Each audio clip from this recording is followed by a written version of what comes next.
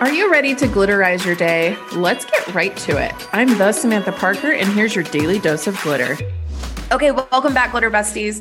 Yesterday, I was talking about establishing a morning routine or glitter routine if you didn't want to do the mornings. Hey, when I had little kids, there was no way that I could be like, I'm going to spend 2 hours at the gym and working on my manifesting and, journaling, la, la, la, la, la. So, you could do it any time of the day.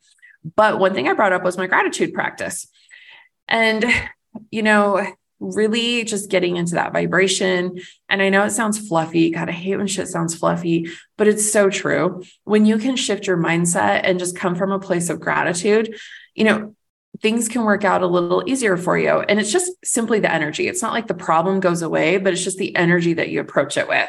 Instead of the pity party, why is everything happening to me? It becomes the, oh my God, look at this. It's happening for me. It's solving a math problem. It's not the end of the world if you don't get it right.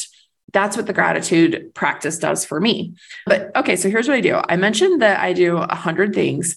And the other day I said this to my friend and she was like, 100 things. And I'm like, it's not as hard as you think it is.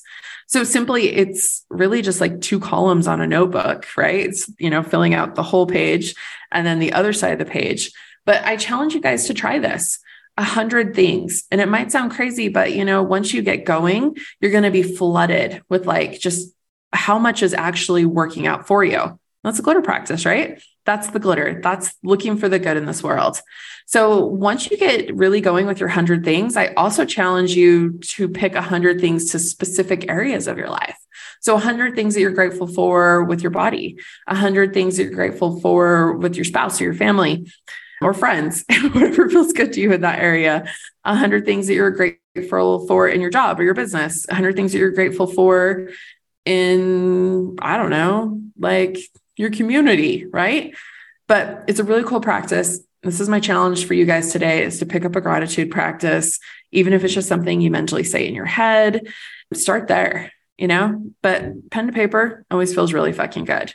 All right, guys, I'll see you tomorrow. But if you want more resources, head over to theglitter.me. You can pick up any of my free resources that are listed there. And of course, if you would like some accountability, share this podcast with a glitter bestie and be like, hey, let's commit to a gratitude practice.